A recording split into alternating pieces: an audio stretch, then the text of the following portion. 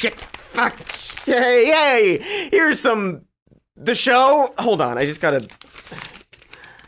3 fleshlights? Oh, I remember. For having sex with. Okay, hi! Sorry, folks, I'm having a whole day. I got some clowns reinstalling my bathroom now. I'm going through the old financials. You know how money is fake and we made it up?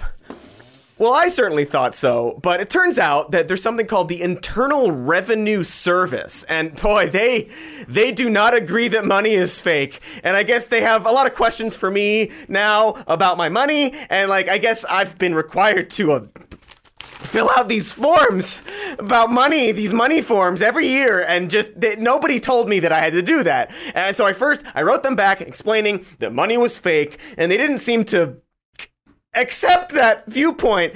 And luckily, I have been drawing pictures of all of my purchases for years now, so I'm gonna ball these up and put some twine around them. The IRS likes wads of things, right?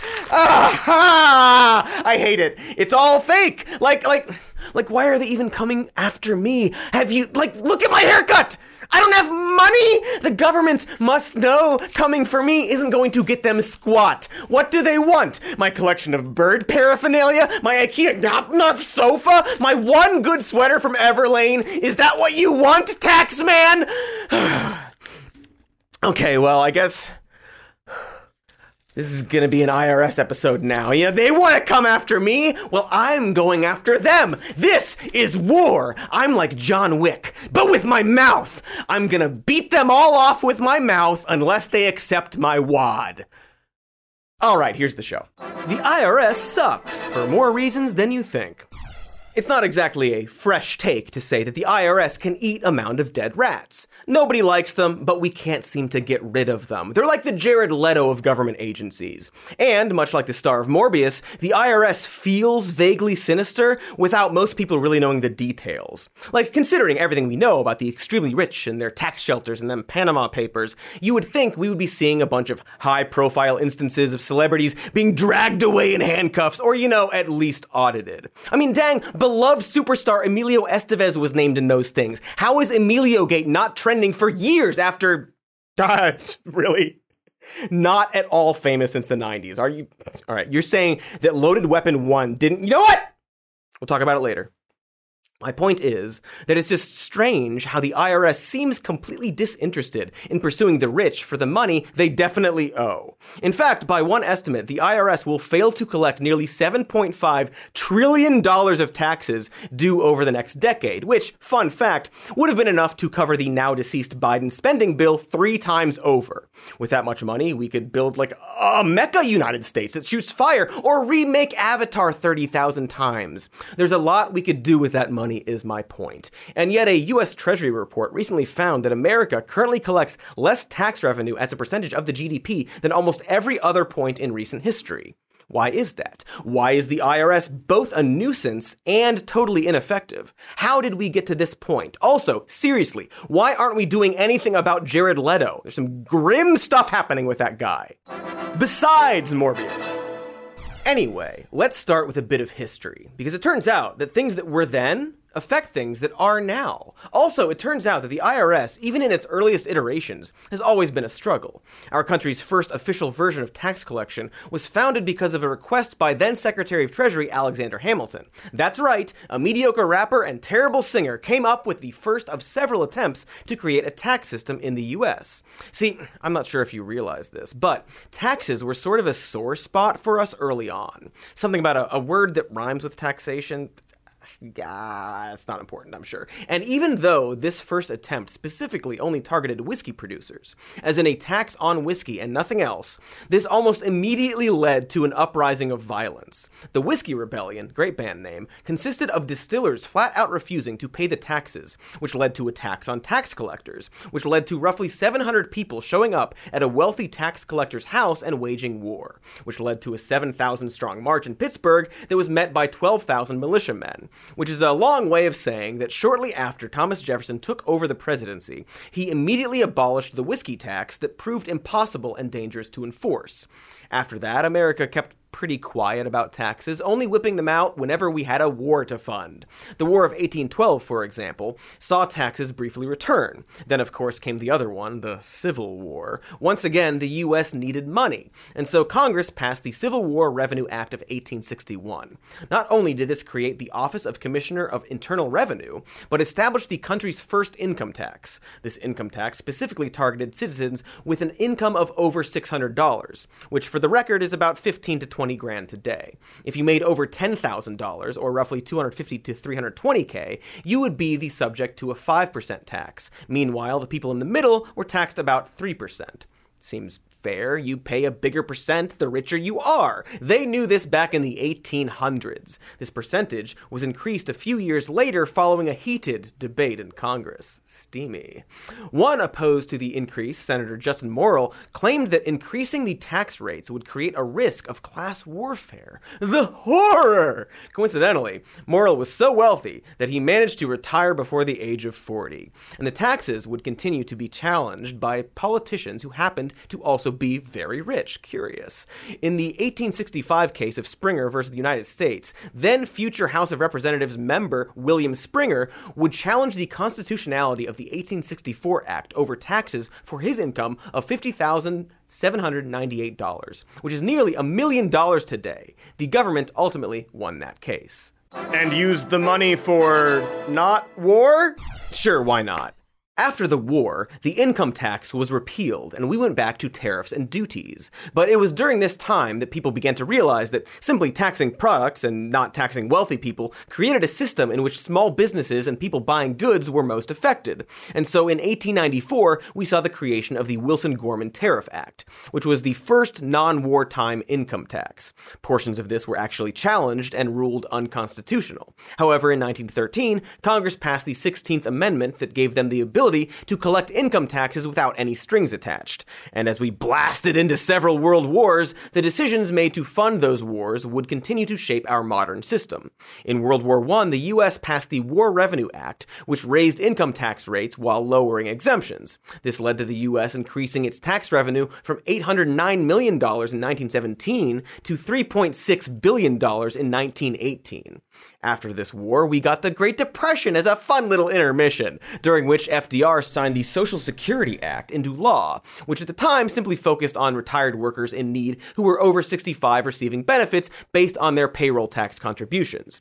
You could argue this was the first actual instance of our earned tax dollars directly helping people on a federal level. Schools, for example, are funded from property taxes and decided on locally, which of course led to ridiculous differences in quality depending on the area, but that's another video. Anywho, next came World War II. Two World, Two War, I believe it was called at the time.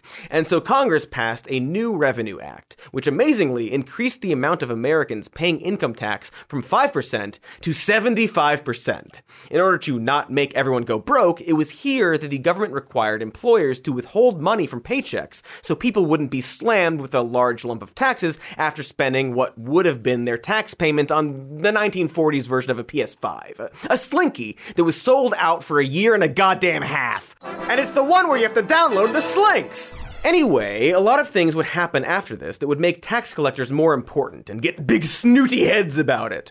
Prohibition was enforced by IRS agents who, of course, would later take down Al Capone. The modern Internal Revenue Service wouldn't be officially named that until 1952 thanks to Harry Truman, who, and this is important, also fought heavily against Congress as they tried to make budget cuts to the agency, saying at the time, "I am advised by the Secretary of the Treasury and the Commissioner of Internal Revenue that the reduction of $20 million in the appropriation for the Bureau of Internal Revenue will mean a reduction in personnel of 4,000 to 5,000 employees and will result in a direct loss of revenue of not less than $400 million in the fiscal year 1948. There is at the present time, with present personnel, a backlog of 30,000 leads on tax evasions awaiting investigation." In other words, it was clear in the late 40s that reducing funding to the IRS would actually cost the government more money because it would hurt their ability to collect taxes. It would gunk up a system that at the time was already facing a backlog of cases. And this is where we start seeing the problem. Unfortunately, between this time and today, another thing had to happen. A man named Ronald Dildo Reagan would become the president. And RDR was of course known for the Economic Recovery Act of 1981, something for which Republicans would praise him to this day as a move that brought on economic recovery. Ronald Reagan also signed the largest tax cut in history. He reduced government regulations from Washington.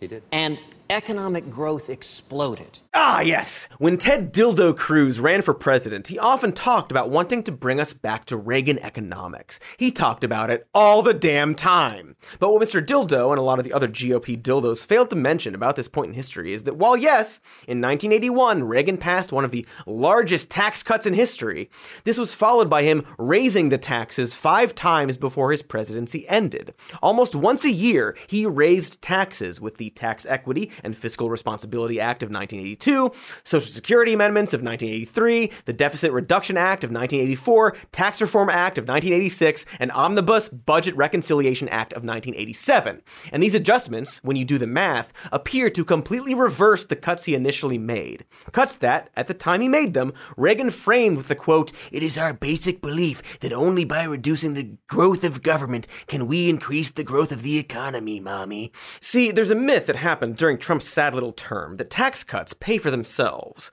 But it should be noted that even when Reagan made this first big cut, his own people predicted that government revenue would fall because of them.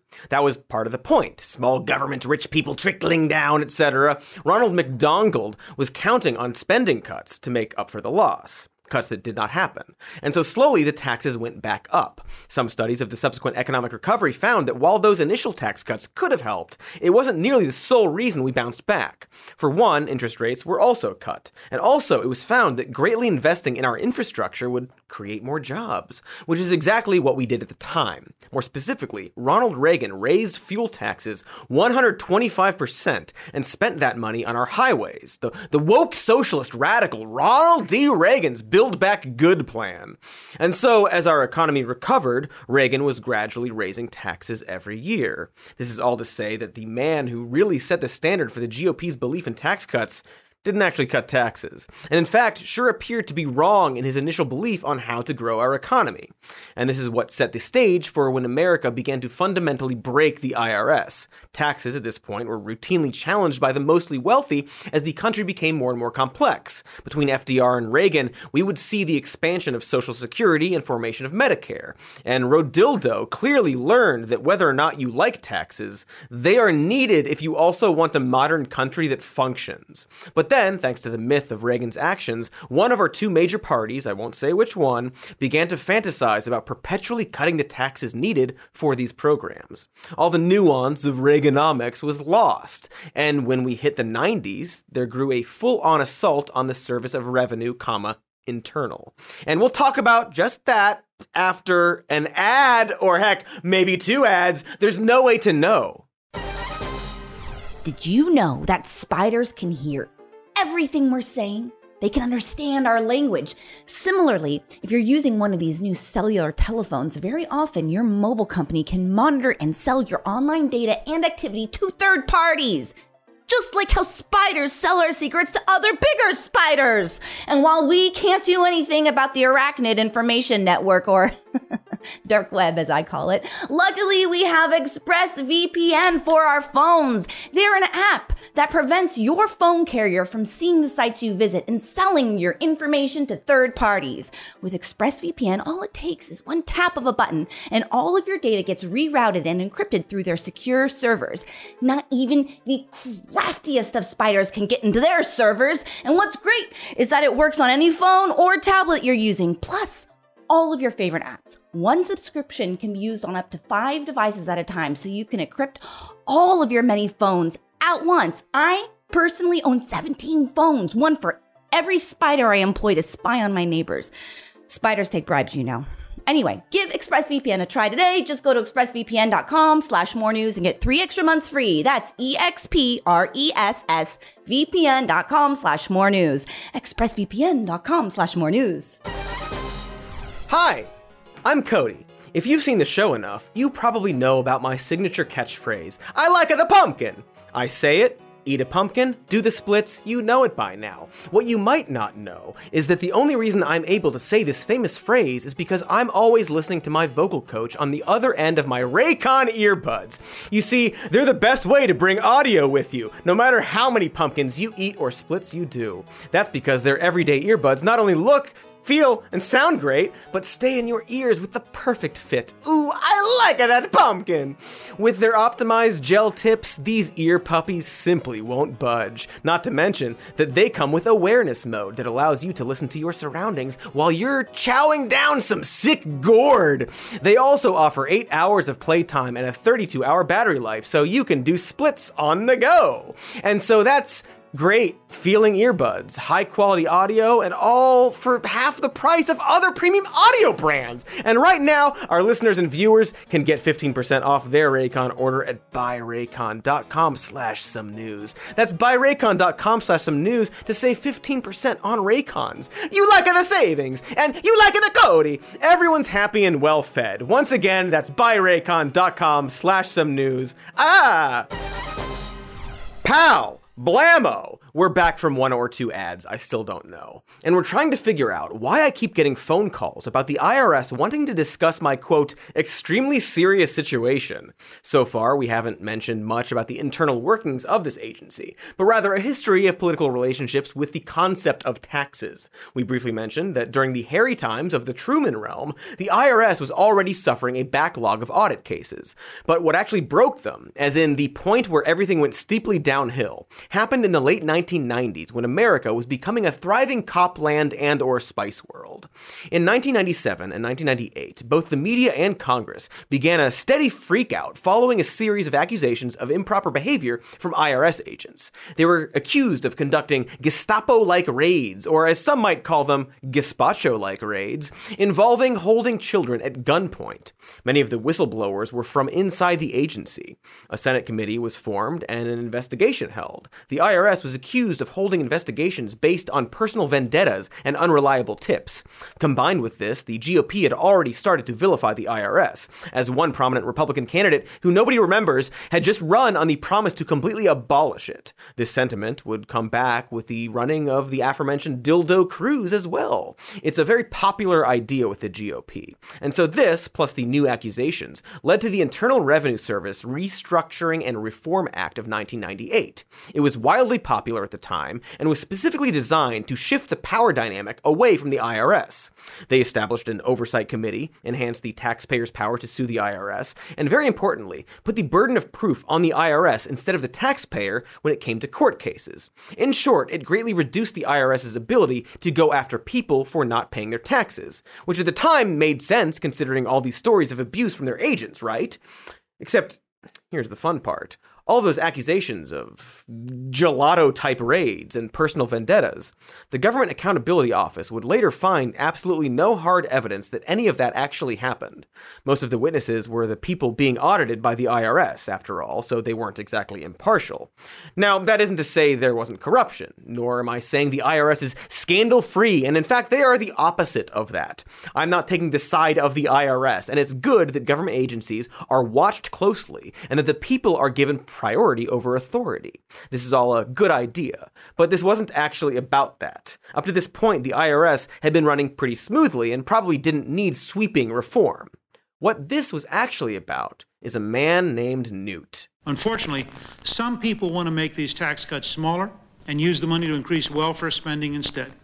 Our friends in the other party have introduced a competing bill that does just that. Let me be clear.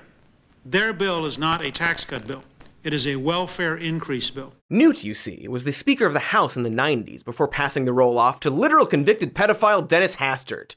Newt had spent the first half of that decade rallying against raising taxes for the wealthy and funding welfare programs. In 1993, when the Democrats raised rates for the top 1.2% of income earners, Newt went on the record saying that this would create a recession the next year. And instead, the exact opposite happened. The economy flourished, the deficit went down, the stock market doubled, the widening income gap between the rich and poor was at least stabilized for the moment. Newt was wrong. Not as wrong as his successor, but wrong. And at the time, Newt echoed the Reagan myth that tax cuts somehow would stimulate the economy. I don't know if he knew he was wrong or was just trying to protect the very rich people, which he is also one of. It doesn't really matter. The point here is that Newt Gingrich and the GOP were on tilt when it came to taxing the rich. They were against it, but had no logical way to prove it was actually bad, probably because it wasn't/isn't bad. And so Newt's only hope was to go after the IRS itself. And when that scandal broke, he got his chance and he took it. But that was just the start. What Newt and this investigation did was essentially create more obstacles for the IRS to properly investigate taxpayers. In theory, that would be fine if they had the resources to abide by these new rules. And for the early 2000s, the IRS budget was doing okay. Except that's where the 2010s come in. The 90s of the 2000s, 80s. Specifically, we're talking about when Republicans took back the House under Obama, and in 2013, the GOP voted to cut the IRS budget by $600 million. Once again, a war was waged. The Obama-appointed commissioner was under constant attacks from the right, and in the span of just 8 years, the IRS budget was slashed by 27%, their staff shrinking by 23%. If you recall from a previous episode we did on the USPS, this is almost the exact same playbook from when the GOP big hand quotes reformed the post office in 2007. The Postal Accountability and Enhancement Act made changes seemingly designed to make it possible for the Postal Service to keep within their budget, and then acted like they did something wrong when they began to hemorrhage money, all in the name of stripping down a service especially important to the lower class and turning it over to private companies. And so similarly, we saw the IRS fall apart. Their tax enforcement budget went way down, and investigations into delinquencies went from 2.3 million in 2010 all the way down to 360,000 in 2017. This included a huge reduction of audits for the very rich, as opposed to a way less steep reduction for the poor. And that there is the key. See, up until this point in the video, you might have been wondering what the big deal was. Even though we need taxes to pay for schools and roads and junk, it never feels good to pay them, especially when you can't afford it. So at least emotionally, the idea of abolishing the IRS seems pretty sweet and or rad. After all, that's the entire appeal of the GOP pushing for it. But what it comes down to is that when given all of these restrictions from the 90s and having their budget greatly reduced, what that actually means is that the IRS no longer has the resources to go after the wealthy specifically. They are the ones who can afford accountants and lawyers and complicated schemes to hide their already complicated finances. And so what we're left with is a system that only goes after the people it can afford to audit. Those people being the poor or middle class. You know, the lessers, the taxables. And that's not like my opinion, man. A 2021 Treasury report flat out said that the IRS simply doesn't go after the rich because it's too difficult. And a study by Syracuse University found that since those 2011 cuts, IRS audits of people making over $1 million have gone down 72%, leaving only 2% of all millionaires getting audited. IRS Commissioner Charles Rettig would specifically note that they would be able to go after the wealthy if their budget were to increase, making them wealthy, and then they'd have to go after themselves. But then they'd take their money from themselves, so they wouldn't have enough money to go after themselves, which would make them poor, which means they'd go after themselves, but they're poor because they took their own money, so they'd have that money, which would make them wealthy. So then I purposefully lost the thread. Anyway, as for right now, this means that the easiest audits they can conduct are for the very poor, along with the fact that audits happened way more frequently in Black and Latino areas because, of course, we can't even do taxes without being super racist about it. 31% of all audits are for people who were eligible for earned income tax credit, as in a tax break specifically designed for lower income workers. They claim the reason they do this is because it's easier. You can do it through the mail and with low-level employees, but I feel like I don't have to explain why this situation is absolutely batshit and unjustifiable. So I won't. I will simply assume that my tone and the facts I have stated via that tone have adequately communicated this to you. On top of all of this, there's very little assistance to help taxpayers deal with these lengthy and painful audits. Thanks to understaffing combined with, say it with me at home, the pandemic, only 1 in 4 people calling the IRS actually is able to talk to a human being. They do sponsor a program designed to provide free legal help to low-income taxpayers, but in a state like Mississippi, they only provide a single attorney. As in, one. Mississippi, coincidentally, being the state with the highest rate of these EITC audits. It's almost as if this is how some people want the system to work. They want taxes, but don't want the very rich to have to pay them, and instead would rather cut the corners needed for a working tax system at the expense of the very poor. It's so almost as if that it is that. So the decline was all mainly until 2017. But maybe after that, things got better, right? Does anyone remember what happened around 2017? Some kind of like major political event, probably. I'm sure it's nothing really bad that would make the situation worse. See, this is me acting right now. I'm acting perfectly, fully aware that in 2017, Donald Trump became the president of the United States. And boy howdy, tits and dicks. It turns out that the guy who was famous for playing an evil rich man his whole life and had a questionable tax history didn't do the IRS many favors. Along with cutting budget and staff by an additional $240 million in 2018 and then $300 million in 2019, Trump also cut down tax rates for the very rich. Not that they needed much help to begin with. Now, we could talk all day, and won't, about the legal ways via which the super rich avoid paying taxes, and the legal precedents that led to this situation. In 1920, for example, the Supreme Court ruled that the exact definition of income was gain derived from capital, from labor, or from both combined. This means that, for example, stock holdings only count as income once you actually sell your stock.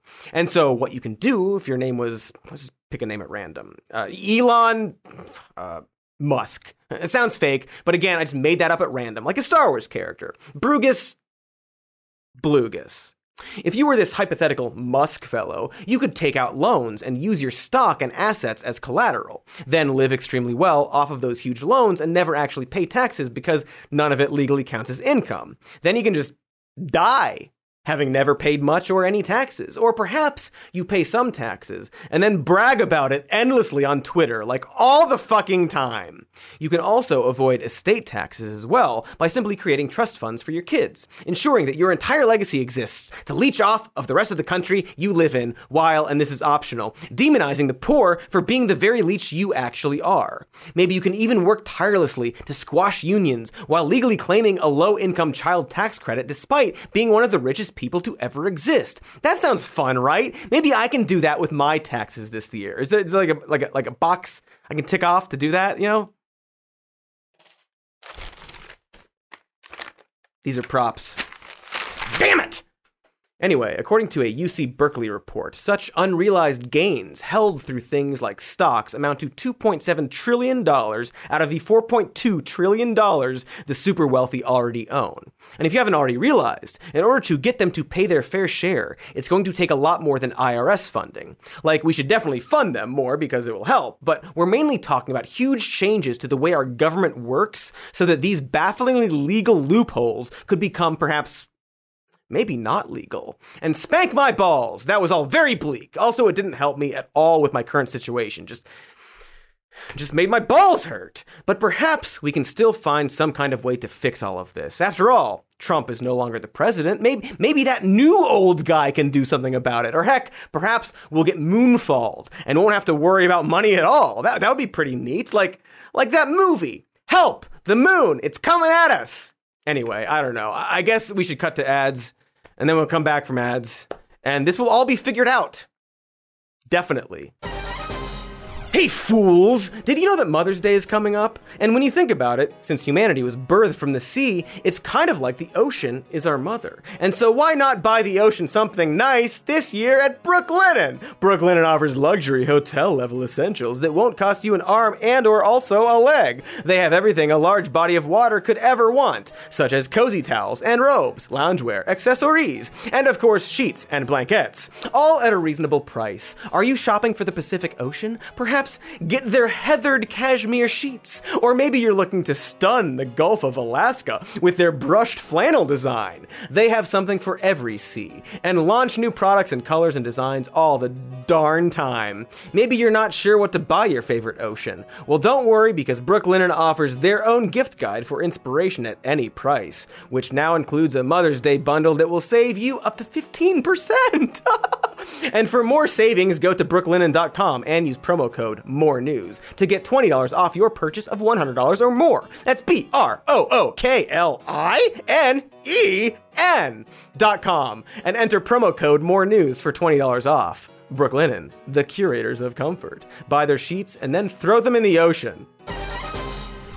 Hey, stop what you're doing right now just for a second, because I want to tell you about AG1 by Athletic Greens. They are a superfood product that offers all your daily vitamins in one drink, which means that technically, if you wanted to, you could bathe in it if you felt like doing that.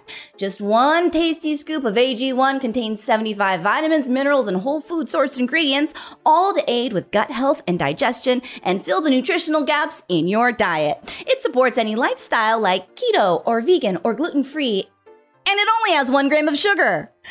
They don't recommend that you soak your body in their product, but honestly, there's no way they can stop you. Once it's in your house, it's yours to do with as you want. But the best way to enjoy AG1 is by drinking it, because sometimes we just don't have time to eat, right? You know? And you can't swim in a vat of asparagus or vitamin pills. And that's where AG1 comes in. You see, while most nutritional products never evolve, Athletic Greens continues to obsessively improve AG1 based on the latest research. They worry about nutrition, so you don't have to. You can just relax and enjoy a nice cup or perhaps even a bathtub full of their delicious drink. What are you waiting for? Right now, Athletic Greens is going to give you an immune-supporting free 1-year supply of vitamin D and 5 free travel packs with your first purchase if you visit athleticgreens.com/morenews today. Again, simply visit athleticgreens.com/morenews to take control of your health with AG1. A product that, legally speaking, you shouldn't bathe in. We're back, and I did not figure out my taxes in the few minutes those ads took up. I thought I could because I'm a real good man at smart stuff, but I guess not. So it's time to discuss what we can, if anything at all, actually do to make tax season not a complete punch in the butt. And I guess for starters, it should be acknowledged that if we want roads to drive on and Social Security and health programs like Medicaid and drones, I guess, well, that money has to come from somewhere, at least until we abolish the concept of money. So unless we want to set up a national OnlyFans where other countries see our nudes or something, we have to go with taxes, despite my idea being way sexier. But if we all have to pay taxes, then we should probably design our tax system in a way that pisses everyone off the least. And so when talking about the IRS as an organization, this is really the goal. What can we do to make this unpleasant process easier for people? And just for starters, we super duper absolutely don't need to make the actual process of filing your taxes as complicated as it is. We could make it take 5 minutes to do taxes in this country, and we could change that by next year if we wanted to. We just don't. And you know how I know that? Because literally every other country already does it. Americans spend about 6 billion hours a year collecting the data and filling out the forms. We spend $10 billion to H&R Block and other preparers, and on top of that, $2 billion in tax preparation software, which still takes hours of work. It's outrageous, the burden we put on people. And how long does it take to do your income taxes or file your income taxes in some of these countries, if it's so simple? I was in the Netherlands on March 31st, the day before their taxes are due. I was with an executive who makes $200,000 a year, 2 mortgages, a lot of investments. He'd have to fill out 12 forms in America. I said, Michael, how do you pay your taxes? He pops a beer, he goes online, the government's filled in every line. If the numbers look right, he clicks OK, it takes 5 minutes. In Japan, you get a postcard from the IRS that says, we think you made this much, we withheld this much, we owe you a refund of that much, we'll put it in your bank on April 1st. Takes 1 minute if you think the numbers are right. And I said to my friend Togo, you know, in America, people spend hours, days filling out these forms. And he said to me, why would anybody want to do that? Okay, I get it, dude. You have friends. But Mr. Popular is extremely correct. America is unique in a lot of terrible ways, but one we rarely talk about is how needlessly complicated our tax system is. Turns out that in other countries, you don't have to try and guess how much you owe every year. You don't have to hire a person or a company, and you don't have to fill out a bunch of forms. In other countries, they just send you a letter or message telling you what you owe, and if you think they're correct, you pay it, because they already know how much you owe, better than you know, and that is no different here. The IRS knows how much we owe them, and yet we spend billions of dollars and hours a year in order to tell them what they already know, which is absurd. So, why do we do it? Well, it turns out that there have been proposals for very simple filing options we could do. Here's one from the US Treasury in 2003. It would be called return-free filing and would mean that the government could do the accounting on their side and leave the taxpayer mostly out of the process. And wouldn't you know, that sweeping reform they did back in 1998 actually included a measure to develop a return-free system. Even Dildo Reagan called for a return-free system back in the freaking 80s, while also maintaining that taxes should hurt, in that he felt the process of giving the government your money should always be unfavorable. We've been talking about this for a while, and even have a lot of the system in place. Did you know that the IRS actually offers free filing for people making under $73,000 a year? And yet, amazingly, out of the 100 million people who qualified for that in 2014, only 2.8 million returns were filed through it. Why do you suppose that is? Laziness? Lack of sturdy bootstraps? Well, you, who is asking that question, it turns out that there's this thing in America called, capitalism.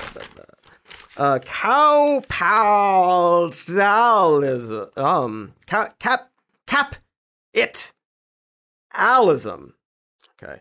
You see, when the IRS initially set up this program, they were specifically told that it couldn't compete with the free market of tax preparation companies.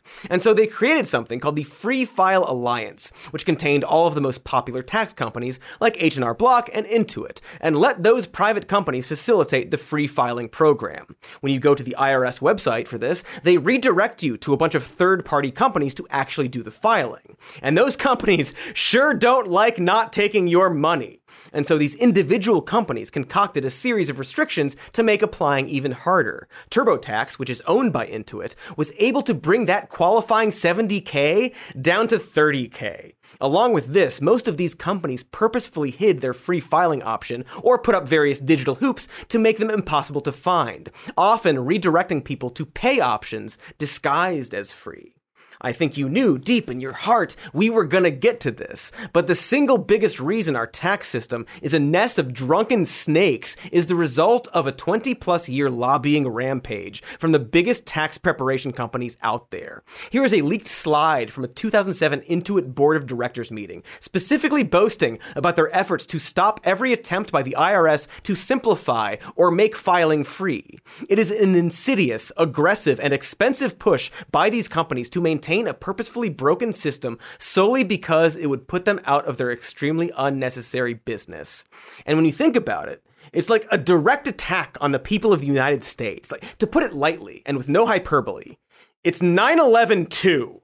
A war with the taxpayers, using Congress to deliberately make a dysfunctioning system so that they can make profits on a service we never needed in the first place. And they are winning. In 2019, Congress nearly passed a bill making it flat out illegal for the IRS to offer online or free filing, so it didn't compete with the sites like TurboTax. The section was thankfully removed after people realized how incredibly messed up that really was. But we still don't have a simplified filing system in this country. Not as long as these companies exist. Where's cancel culture when you need it? Why, giving Louis C.K. a Grammy, silly goat? But one of the big reasons for this situation is that the IRS simply doesn't have the funding to compete with these lobbying efforts. And even with more funding, it's very far down on the list. In fact, our current old guy, Joe Biden, has pledged $80 billion to the IRS in the next 10 years as part of his Build Back Better plan, which, if spent right, could net an additional $700 billion to perhaps $1 trillion money dollars through the increased tax enforcement. Not raising taxes, mind you, just enforcing the taxes that are already there. You know, if that actually went through, which You know. Meanwhile, the IRS rushed to hire an additional 10,000 workers for this year's tax season. But this is all in an effort to catch up with their backlog of returns. None of this goes towards efforts to reform how we define income or take on tax prep lobbyists. This is all still the IRS digging themselves out of a hole. We're still at the point where our politicians are fighting over whether or not to give the IRS enough money to properly function, let alone attempt to actually reform for the better. There's a guy right now who's proposing a 50% cut of the IRS budget while raising taxes for lower income Americans. It is bleak out there. And again, not the only institution that could be greatly reformed, but is instead stuck having this exact horse dick of a problem. Just last year, a proposal to strengthen IRS enforcement was yanked from the infrastructure bill after the GOP complained, claiming that the IRS didn't need more money and was unfairly targeting conservatives. That's the level of tauntaun shit we are still knee-deep inside of. Now, if there's a little ray of sunshine, it's that the desire to fund the IRS is at least gaining some bipartisan support. People have begun to realize that if we made basic changes like updating technology and increasing staff, the IRS could generate $1 trillion just from collecting overdue taxes, an amount that could cover 1.25 years worth of our defense budget. But of course, the real juicy good stuff would be if we actually dabbled with the concept of perhaps maybe taxing billionaires properly, a thing that most Americans agree we should probably do. There are a few ways to do that. For example, Senate Finance Committee Chair Ron Wyden pitched an idea to have a billionaire income tax that would apply to taxpayers whose assets amount to more than $1 billion. This would include tradable assets like stocks and account for the fluctuations of their value. Joe Biden has also tossed out an idea for his 20% minimum billionaire tax, which would set a minimum for the wealthiest Americans while prepaying for unrealized income like stocks. Would either of these ideas work? Maybe. I don't know. I haven't looked too far into it on account of these ideas probably never actually happening as long as Washington is populated by rich old people who want to stay rich. After Joe Biden unveiled his plan, our favorite everything ruiner Joe Manchin immediately denounced it, much like how he similarly denounced the Build Back Better plan, claiming that it was divisive to target the very wealthy. I'm assuming he claimed this from his yacht. Hey, remember all the way at the start of this video when I talked about how in the 1800s a rich politician opposed tax increases because he thought it would create class warfare? Interesting how all this time later, the rich people in power are still playing the hits. Did I say interesting? I'm sorry. I meant not at all interesting and actually depressing.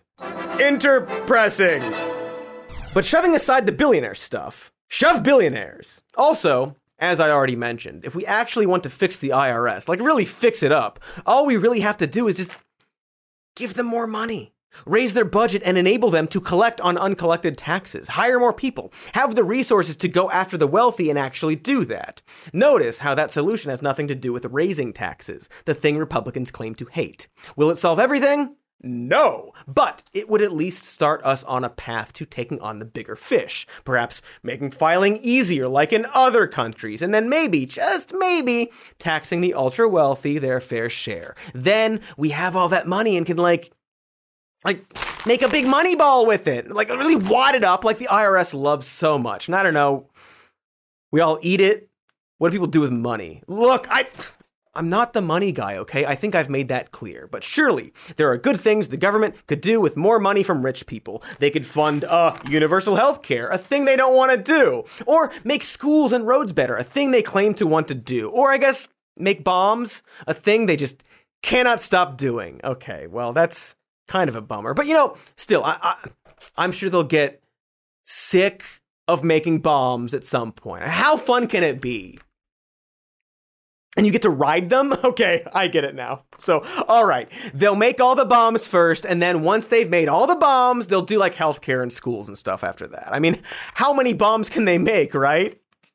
And they don't even have to use them? Okay. Problem solved. All right, did we do my taxes? I think I have to, I guess, put this episode on a DVD and send it to the IRS, and then that's my taxes, right? That seems easy enough. All right, done with my taxes. It was a bit of a pain, but at least I don't have to think about it for another 10 years. Every year? I'm not doing that. That is silly. Tell them I'm not doing that. Okay, thanks, Mom.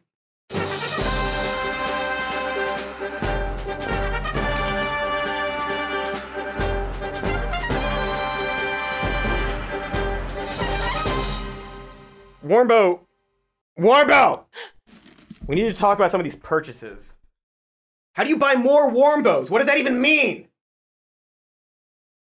And that's why I'm returning all of your children to the store.